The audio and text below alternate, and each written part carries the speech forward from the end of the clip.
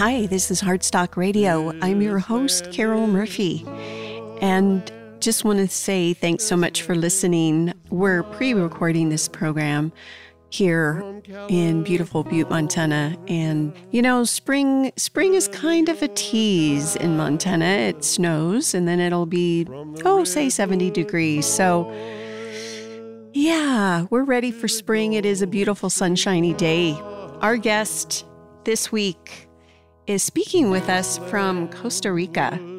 He's Felipe Zalamea of Sumac Travel. In just a moment, he's going to be speaking with us, and I'm hoping to learn a lot about sustainable travel. We've had guests on previously that have spoken about this, and I'm sure Felipe has a lot to share.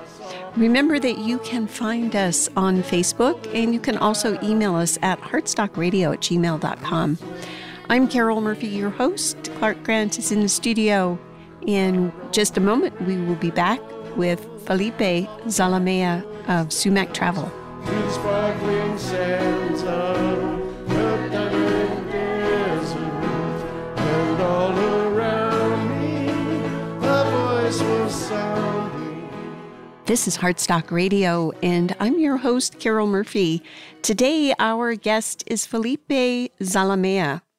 He is the founder of Sumac Travel. Hi, Felipe, and thanks so much for sharing your story on Heartstock. Hi, Carol. It's so nice to be here. Thanks so much for having me. What is it like there in Costa Rica, and where in Costa Rica are you speaking with us from? Right now is the start of the rainy season. We're in a transition after the dry season, and it's a nice moment because it's refreshing. We're based in San Jose, the capital city, but we're lucky enough to travel around a lot. Last week, I was in Nicoya for the whole week, just visiting community-based tourism projects and some producers, because we're taking advantage of this pandemic to create more and innovative tours, products. So I can't complain. So tell our listeners, what is Sumac Travel? Can you give them a little intro here? Yes, we are a sustainable tourism platform. We connect conscious travelers with local tour operators in Latin America.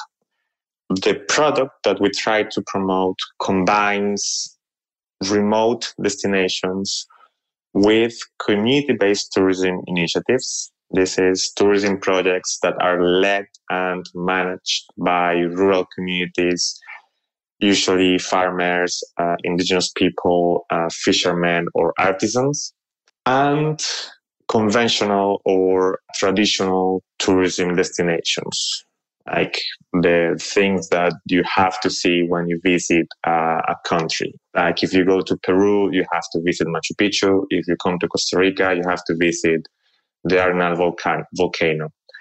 So we create this combination under a social enterprise model. We promote it to travelers that are very interested in culture, in nature, in a better way of interacting with the locals and with biodiversity and with destinations.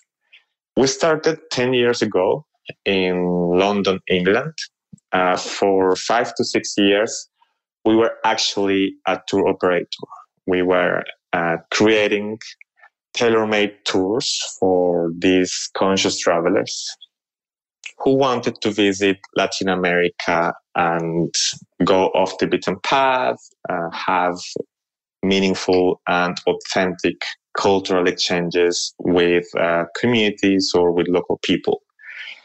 Year 5 or 6, we changed into the current business model. From being a tour operator, we became a sustainable tourism platform because we really want local tour companies to have more control over the product, over the sales process, over the sustainability efforts. So in a way, we were the middleman and we always knew that it was temporary. And we're now just a platform that connects conscious travelers with local tour operators that follow our responsible tourism policy and sustainability guidelines. Wow, this really sounds like my idea of travel. Before we delve and dive into all that you just said, because there's so much more information to share, tell us a little bit about your background. It's very interesting, and I'm sure it has a lot to do with where you find yourself now. What did you do before? I grew up in Colombia, actually. When I was 18 years old, I moved to Europe to study. I finished my master's degree in Paris in economics. And my dream since I was a little boy was to travel across Latin America. As soon as I finished my master's degree, I went for 1 year backpacking across South America. And that's the moment where I discovered community-based tourism, because I didn't want to be the usual tourist that just goes to the main attractions and has no interactions with local culture. I wanted to go to these remote areas to stay with communities in a setting that allows for a meaningful exchange. And I did this for 1 year. And it was wonderful. From Argentina to Colombia, like I spent a lot of time in Brazil, Chile, Bolivia, Peru, Ecuador.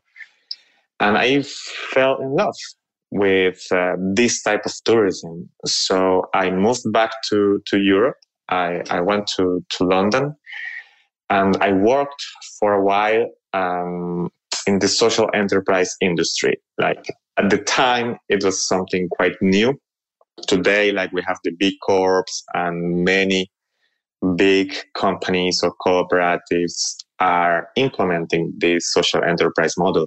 At the time, it was something quite strange. Like it was difficult for people to understand what's the difference between a social enterprise and an NGO. So I was working for a social venture intermediary, like a business who was, on the one hand, advising entrepreneurs on how to become social entrepreneurs and be investment ready. And on the other hand, working with investors who wanted to transition towards impact investment. In other words, they didn't want to invest in mainstream industries or companies that were generating a negative impact on the environment or society. They wanted their money to have a positive impact, and impact investment was a great way of doing it. So I acquired like this experience. I learned a lot about this model, and then I decided to start my own social enterprise, like taking all the contacts and all the micro destinations, these areas that are not touristy but had a lot of tourism potential, and I put all together as a tour operator into a very well organized offer. At the time, it was quite innovative because very few companies were doing that in the tourism industry. Like today, it's more normal. You see big tourism companies promoting community-based tourism. And sometimes we even promote the same destinations, which can be good because they're bringing tourists into communities that really need or welcome these opportunities. But at the same time, they're like transferring some of the bad practices from the mass tourism industry into these rural communities. But that would be another topic for another interview. Mm-hmm. And like 6 years ago, more or less at the same time that we transitioned into the platform model, I moved to Costa Rica. Like it didn't make a lot of sense to be in Europe.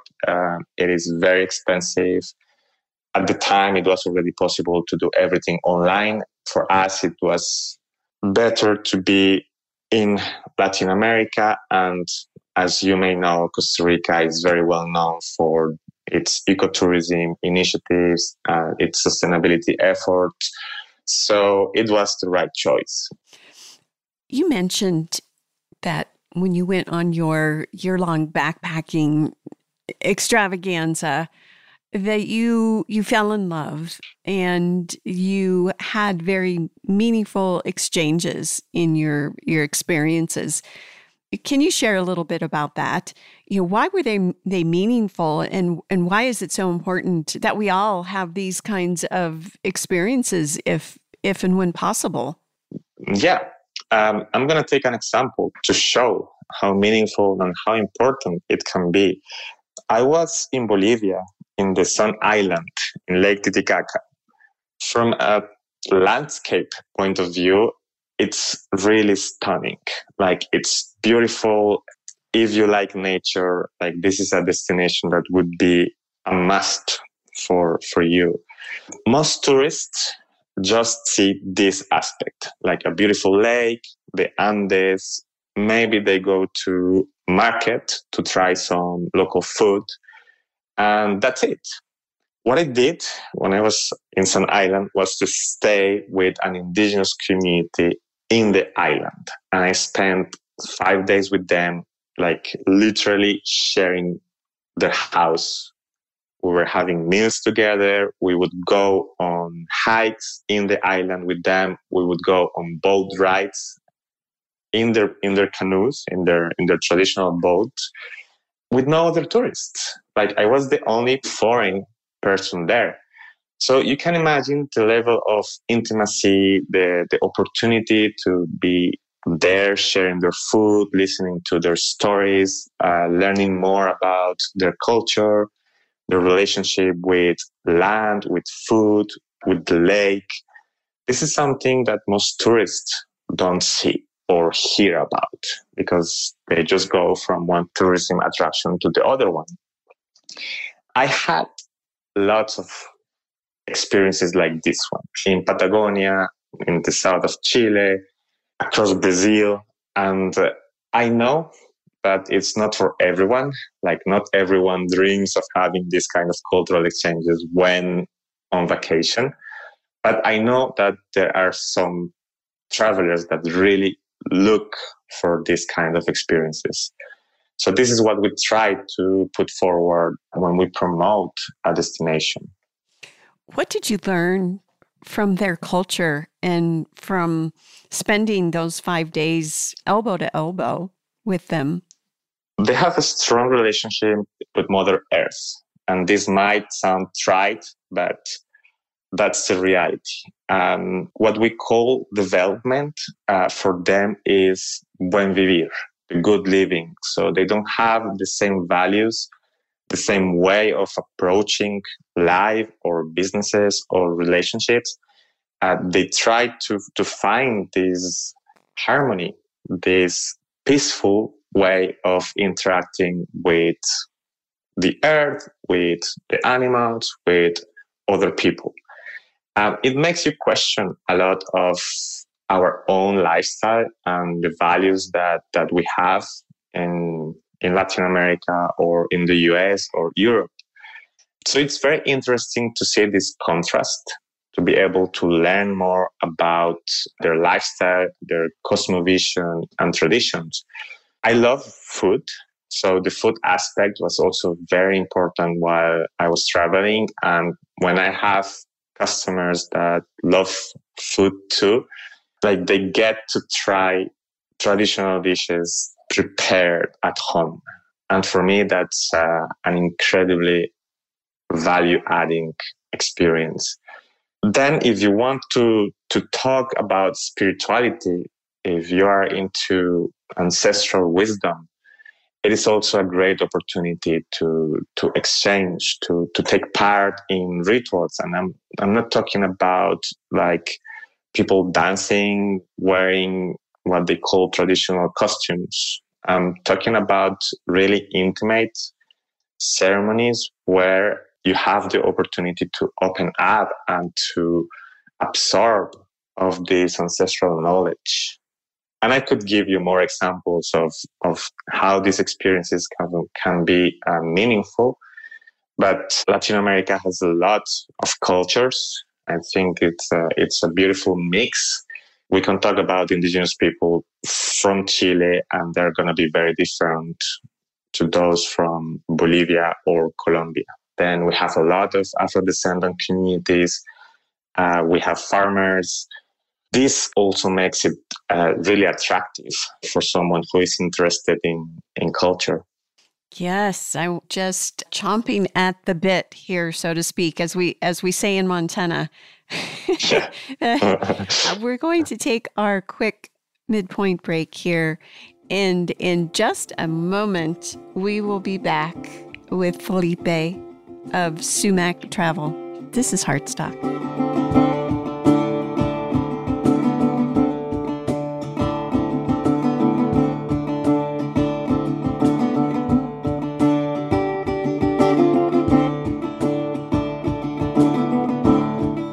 You're listening to Heartstock Radio. I'm Carol Murphy, your host, and we've been speaking with Felipe, and this is where my my honky roots kind of slay me. Felipe Zalamea. It's a beautiful name, and I did not want to mess it up.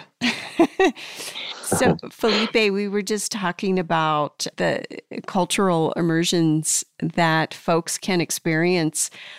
Let's talk about sustainability and why is it so important, and why are you it sounds like almost emphasizing cultural exchanges with indigenous folks.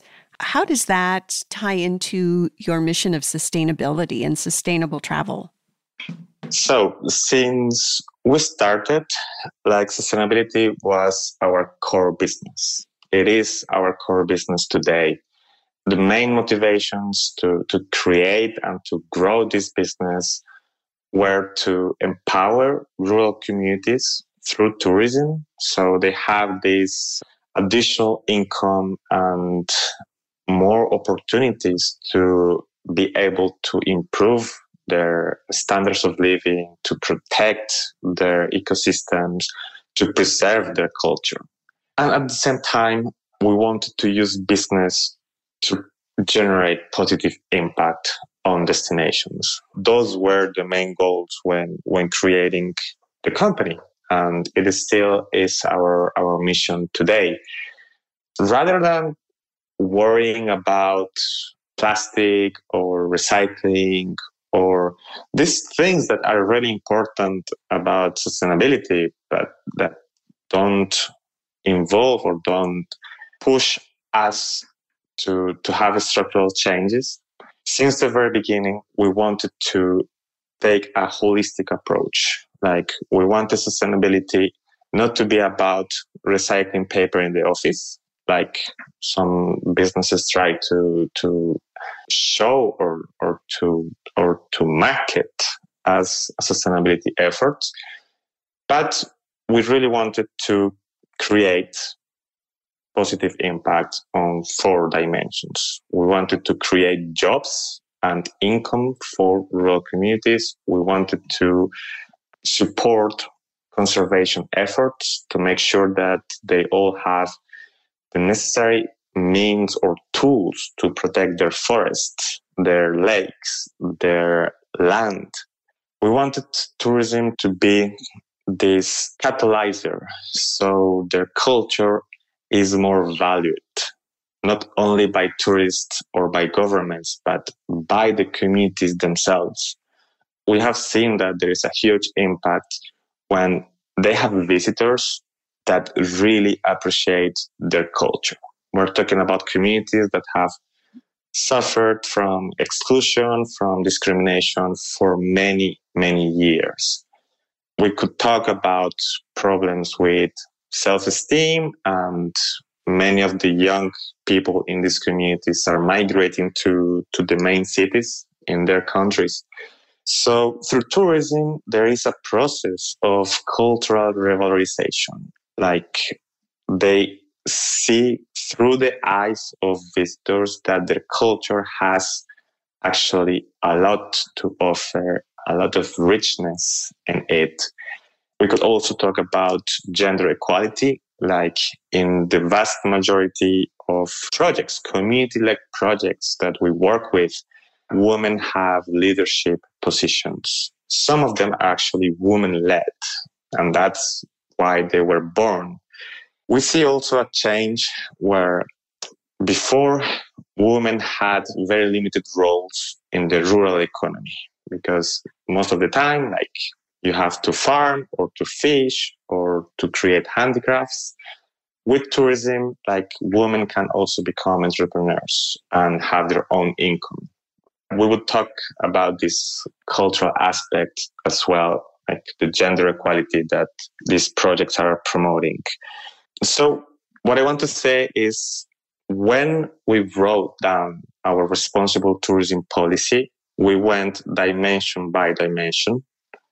The fourth dimension was the social dimension, which is about creating more opportunities, equality, improving the living standards of population.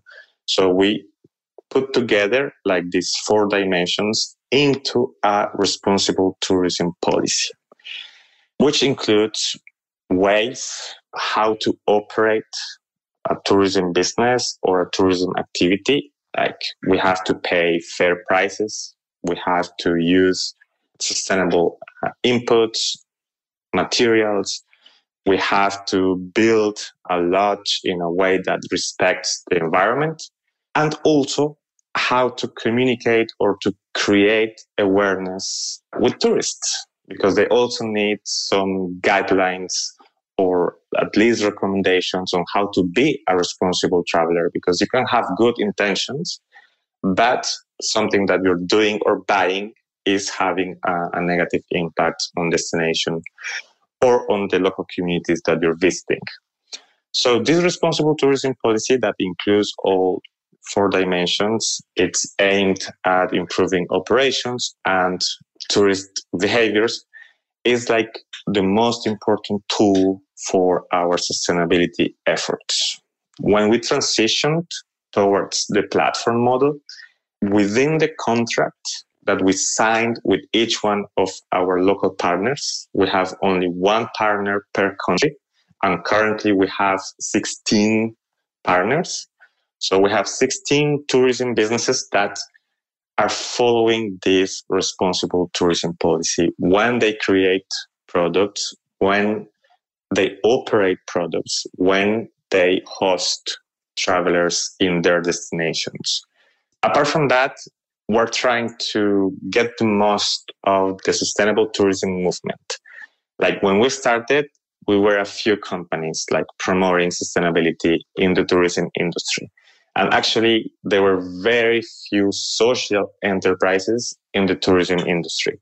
Today is a whole different story, and lots of things are happening that are positive for the industry. And we have big stakeholders that are looking more towards a holistic sustainability approach, which is great. So we try to be part of that movement. And whenever they come up with a manual or with a campaign or with tools that we can share with our network, like we do it. To give you an example, we are part of the Global Community-Based Tourism Network.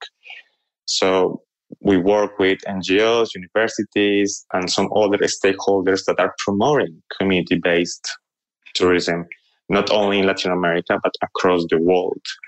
We're also members of the World Indigenous Tourism Alliance, which is a network of tourism businesses and other stakeholders that are trying to improve the way indigenous tourism is developed and promoted. And I'm also wondering what lays ahead. We have, about 3 minutes left here. You know, and this really ties into the question about COVID. And we're all just really desiring to get back to our travels. What lays ahead for you? As we do tailor-made tourism, like it's highly personalized, is the opposite of mass tourism. like it's looking promising. And actually the last couple of months we've been very busy because those travelers that before were happy to go on a cruise or to join a big group, like 30 or more people visiting a country, they don't want to do that anymore. They're looking for something more private, for something where they're not in crowds, where they go off the beaten path. So I think our model and our product is ideal for a post-pandemic scenario. As the impact of COVID has been so drastic across the globe, especially on mental health and well-being, we are now promoting wellness tourism. It's not something new. It's something that's been around for a while. But apart from these cultural and natural experiences that we normally offer, we're also starting to include wellness activities. Like you could think of meditation or mindfulness. But we also want to create these workshops or activities where being in contact with nature, with culture, you can actually improve your mental health and in a very modest way, try to recover from the impacts of the pandemic. This December, we're running a wellness retreat here in Costa Rica. It's an 8-day experience where we combine one-to-one sessions with meditation, with workshops, with tourism activities. Like you would go whale watching in the morning, and then in the afternoon you would have positive leadership workshop or an art therapy workshop. We plan to do a couple of these per year. Like next year, we are already working in Peru and in Guatemala to also connect with this indigenous tourism aspect, because we strongly believe that this ancestral wisdom needs to be recovered, needs to be recognized as something important for a post-pandemic world. Like maybe there's some change of mindset where as people we start seeing things in a different way, focusing more on sustainability or a better lifestyle. Yeah. Beyond sustainability, it's more about the lifestyle and having this peace, this better way of interacting with others, with nature. Yeah, a lot to learn. Can you share with our listeners how they can find you, Felipe? So we have a website. It's sumac-travel.org, sumak-travel.org. And we're also on social media, Instagram, Facebook, and Twitter, Sumac Travel. You can find us. Oh, gosh. I might show up on your doorstep. I'll try and give you some warning. Hey, I'm on my way. Please do. We'd be happy to help. This is Heartstock. And who knows, maybe not tomorrow or next week, but who knows, maybe I'll be joining you from Costa Rica in the near future. But we will definitely be back next week, as always. Yeah, definitely get in touch and we will be happy to help. Oh, thank you. Thank you so much for sharing your story. We'll be back next week. Peace. But on the other side, Heartstock Radio is a production of KBMF 102.5 Butte America Radio. Hear our programs every Friday at 5 p.m. Mountain Standard Time via livestream at butteamericaradio.org.